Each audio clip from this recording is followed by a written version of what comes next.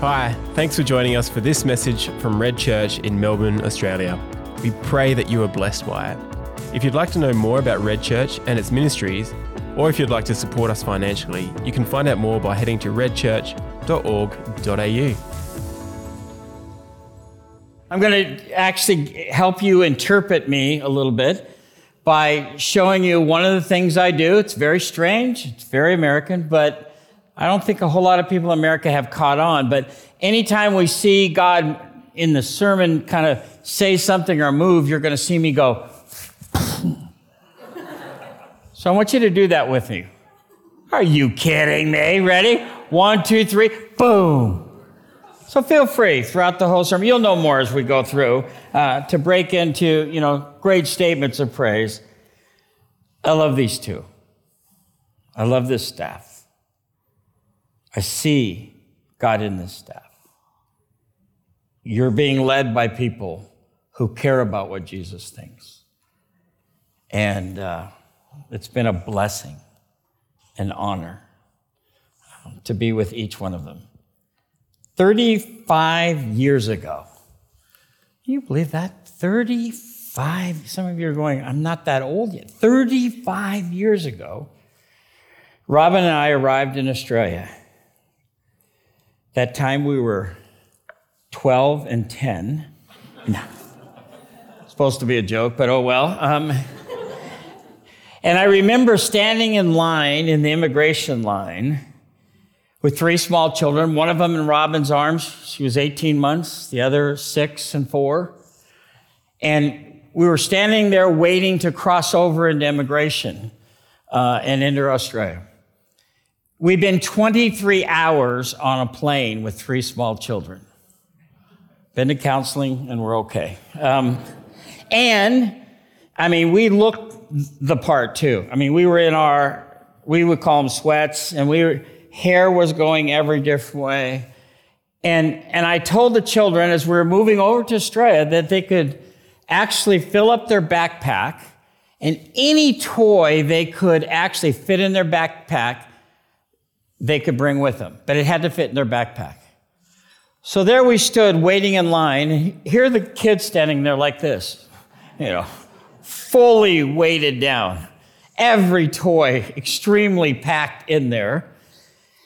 And I remember kind of looking at that line that actually was the immigration line in the booth, and we kept getting farther, closer and closer to it.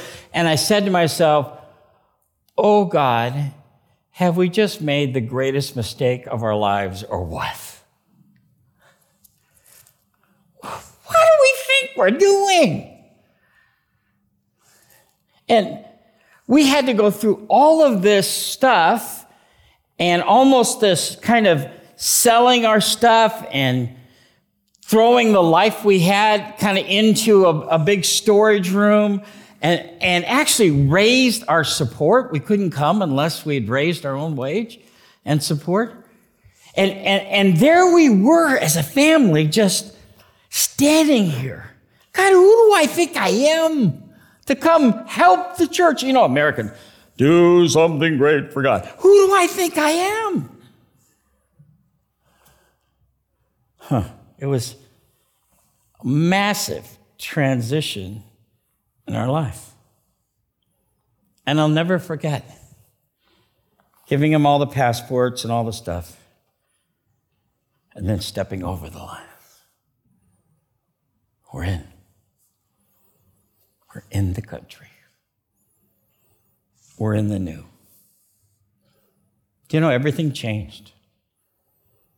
Everything changed in our lives. Our marriage changed for good, just so that you know that. Kids changed. Our values changed for good. Our paradigm shifted. Everything changed. But it took kind of stepping, not because we had great faith, I was the great doubter, but because I knew he was in it. Stepped over the line. It's one of the most important moments of our life. But, I know you're probably even weary of people telling you about the transition we've just been through, and we're finishing it. But can I just jolt you with something that you already know, but I think needs to seep in a little bit more? In 2020, the world stopped. All of it stopped. That's incredible. All my life, I've been told to go to church. I grew up in a family that went to church. In fact, my family actually went to church, and it was a real small church, so every quarter we had to take our turn cleaning the church. And true story, my dad he put cloths around me and made me go to the back of the church and get underneath the back pew, and told me I had to roll down to the front. Yes. I saw this one gasp right here. Oh, yes. It's okay. I've been to counseling, remember? And so, bottom line, I'm one of the first holy rollers. Boom! That was number one. I've grown up in this thing, and I should always go to church. No, don't go to church. What a time. That's what transitions do. Transitions are those moments when everything, in some sense, gets kind of thrown up in the air. And you don't know where you're going, but you know you can't go back to where you've been. Do you know that's one of the most important moments God uses to shape those who love him? Look at the person next to you and say, start listening. Just say, start listening. Here it comes. Yeah. That's one of the most important moments God uses to shape those who love him. If you will actually have the courage, you can look all the way throughout your Bible. Transitions are everywhere. If we have the courage to see them. They're that in-between moment. God does some of his greatest work in a transition, but here's the problem. We want out of transitions. Look at the person next to say he's talking about you. Just say that. No, don't. But it's America. We want out, but God wants in. He wants in. He wants you to linger. He wants you to get all you can. Yes, this crazy guy. He wants to do a work in you he can't do other moments. Now, they're not new. Like I said earlier on, these are not new. But I want to take you back to a transition moment that you actually know. If you've been around church and loving God and listening, it's that moment in time where after the death and resurrection of Jesus Christ, Peter's confronted by Jesus, and he's asked this question 3 times. You know that one. 3 times, Jesus looks into Peter's eyes and says the following question. You know what it is? Say it with me. Do you love me? First time, Peter, I love you. Take care of my sheep. Second time. Yeah, but Pete, do you love me? Lord, I love you. Feed my sheep. But Peter, do you love me? It says Peter was hurt. Why do you keep asking me the same question?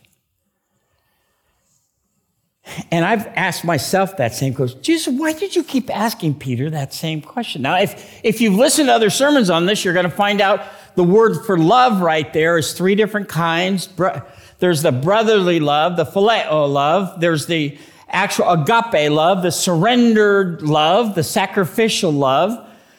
There's really good messages that you've heard about those types of love. I'm not saying they're wrong, but I'm just wondering if we haven't seen the full story. So in John chapter 21, verse 1, I just want to take you back to this transition moment. And by the way, the Bible says a lot in a little if you'll catch it sometime.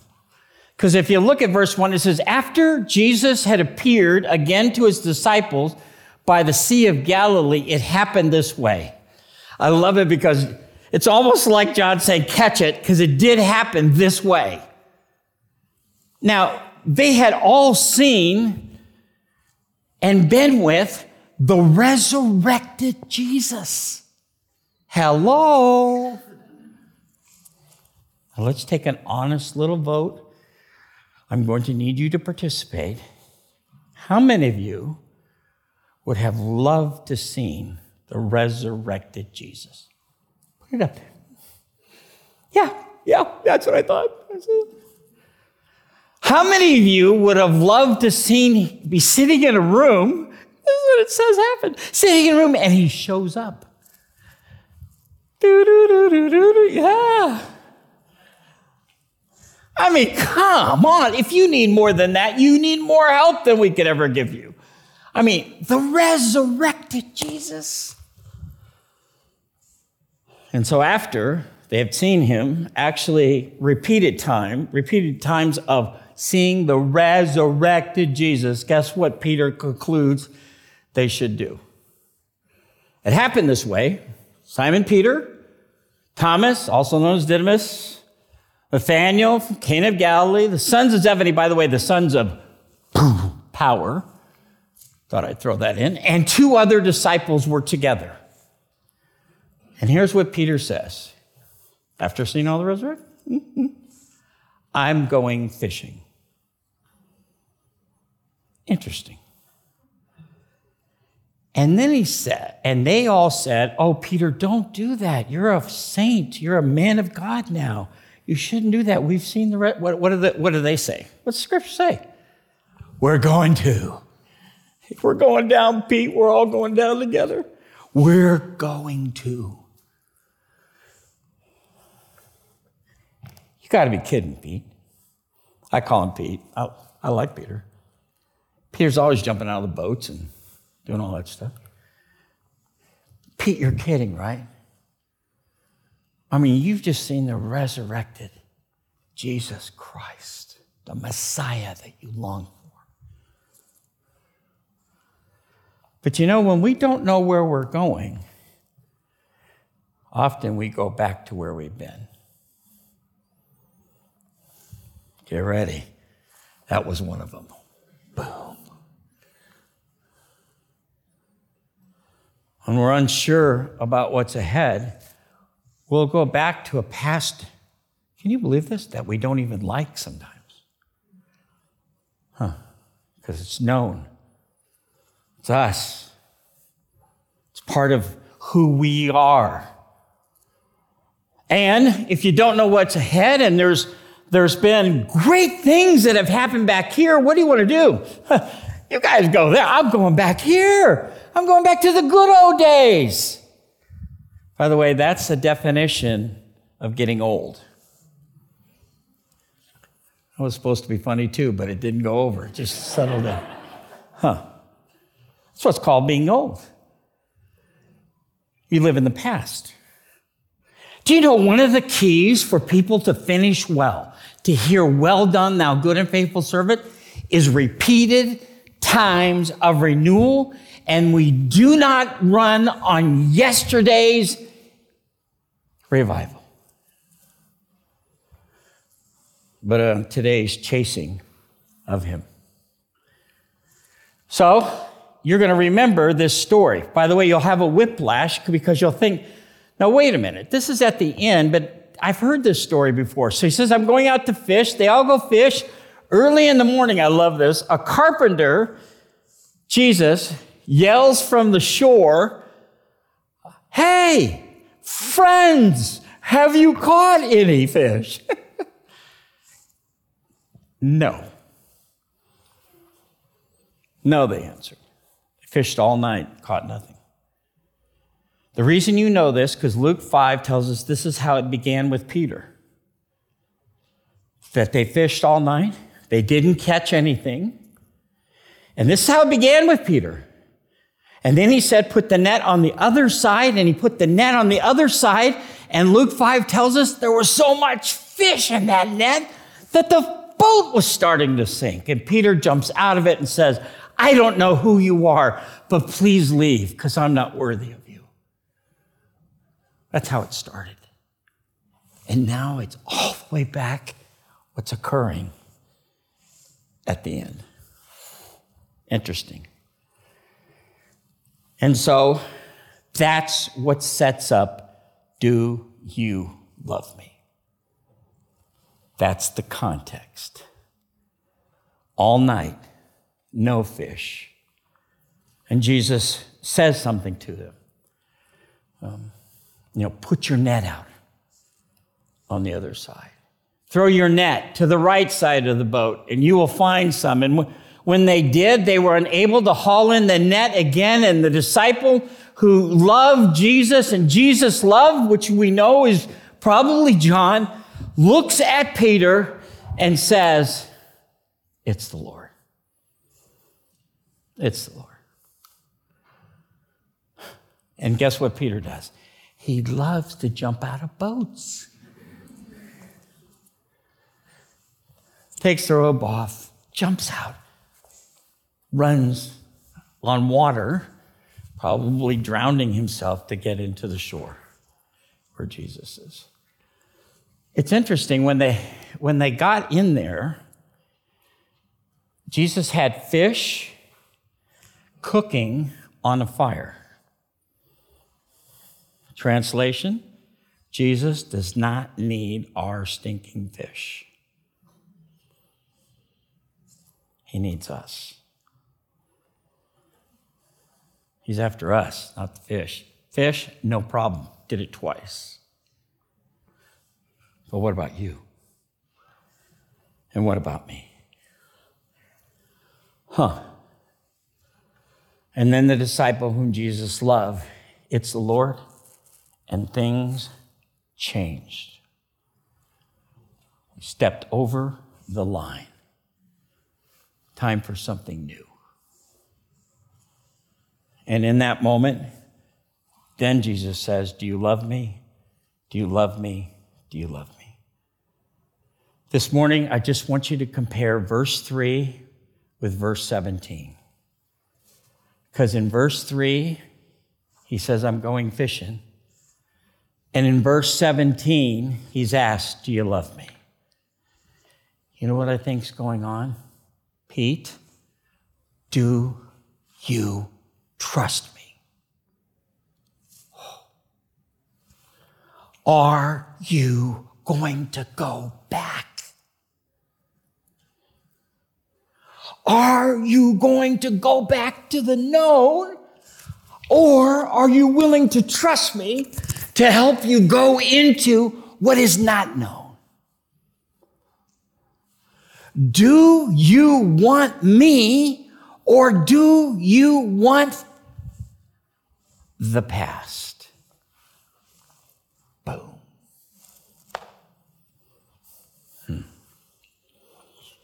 Do you love me? Do you trust me? The essence of love, trust. Are you going into the new, Pete? Or are you going back to the old?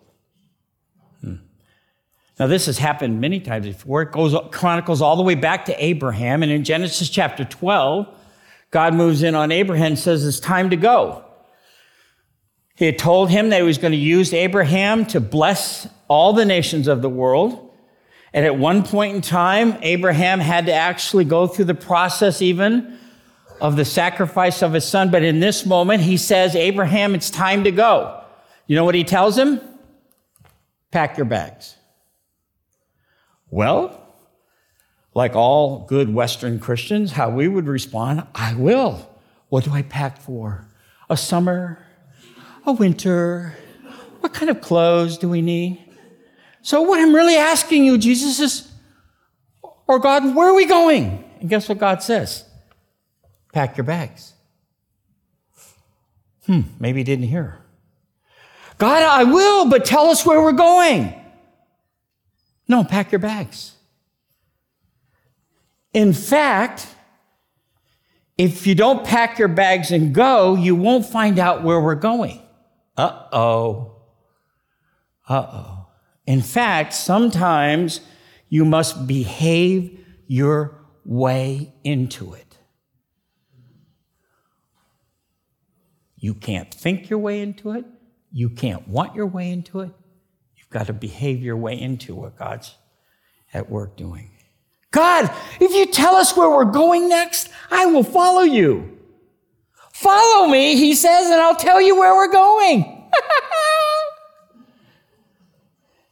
Well, Lord, that means we will go out and not know where we're going. Yeah. Tell the person next to you, I feel wonderful about this sermon right now. You know what? And not only that, I'm not even going to tell you how to get there because you don't even know where you're going anyways. You're going to have to trust. By the way, Christ follower, it's always going to come back to trust. Discipleship never stops. It's always come back to trust, and it will always be about love. You believing how much he loves you. No matter what, the moment in time we're in is a moment in time that has happened in our moment of time. God has moved in and said, we're going to someplace new. Are you coming? We're going to someplace that's different. You know, the revival is actually already started. New wine has already started to be produced. You may or may not heard, I'm sure you heard about Asbury in the U.S. People lined up 2 miles long to get into the time of worship. A buddy of mine went and he said, Terry, it is unbelievable. That picture he took right there is at 3 a.m. in the morning. Deeply cold. People lined up around the block, hungering for the presence of God. They'd do anything to experience his presence. And by the way, he told me that the worship was pathetic. Nothing near what we had this morning. In fact, people were up on the stage forgetting the songs while they're singing them. And guess what? The Spirit of God, he don't need our fish. Oh.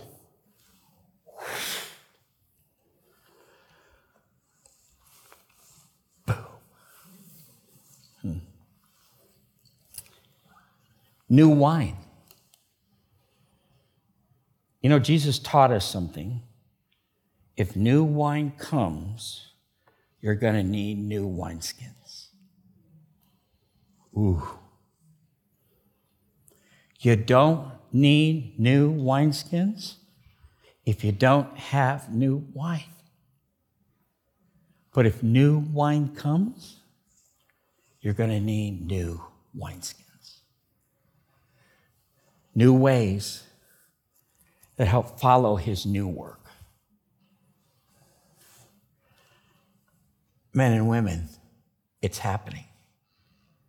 The wine is coming.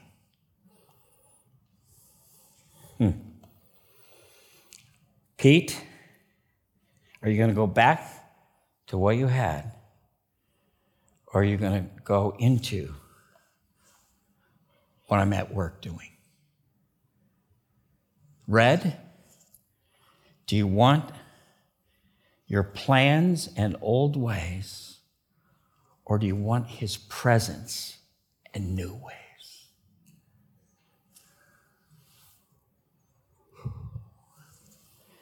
I think it's ironic that Rob and I've come at this period. For 35 years, I've been watching him work in people's lives in churches. I don't understand how he does it, but he said, I'm going to build my church. And he does it. And how it all works out, sometimes it is a total mystery. By the way, quit taking the mystery out of the faith and the beauty out of the faith and the unknown out of the faith. You don't want a God you can so know and so predict and so calculate. That's not God. That's you. Look at the person next to you saying, we don't want to go there. Just say that, and we don't want to go there.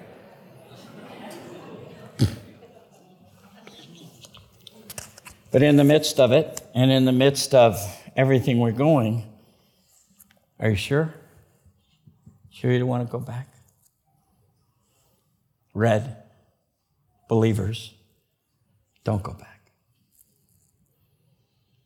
Let's go on. Let's go into what he's doing. The irony of the time that we're here is that if I got it right, figured right, and Trudy helped this morning, Palm Sunday is next week, right? I'm pretty deep, right? Okay. And Easter's the week after. What would it look like if we gave the church back to Jesus? And surrendered ourselves afresh and anew to his work. And follow him into the new thing he's at work doing. I found this picture, and it's the picture of this soldier. This medieval painting came from Sir Frank Dichet. It was in the 1900s. The painting portrays a medieval king returning home from another victorious battle. With great pride, he holds the reins of the horse, and on this side, he holds his sword. We conquered. We did it. We mastered another challenge. But that's actually not the important part of the painting. Let his gaze take you to the truth of the painting. Do you see it? Do you see the crucifix? Do you see Jesus hanging on the cross? It's right there where that arrow is for you. It's like he saw his greatest victory. And he said, no, that's triumph. That's the triumph. I have taken things from others.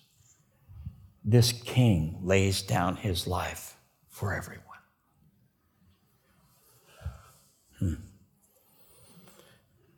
It's interesting that in this moment in time, we sit 2 weeks ahead of the moment when he gave all. What if we gave ourselves back to the king? And what if we just gave red back to the king? And we just say, we're following you. After 35 years, I've taught a principle all over the world that you taught me when we were here. Personal renewal precedes corporate change. Say those words with me. Personal renewal precedes corporate change. Whatever happens in us, that's the key to what can happen through us.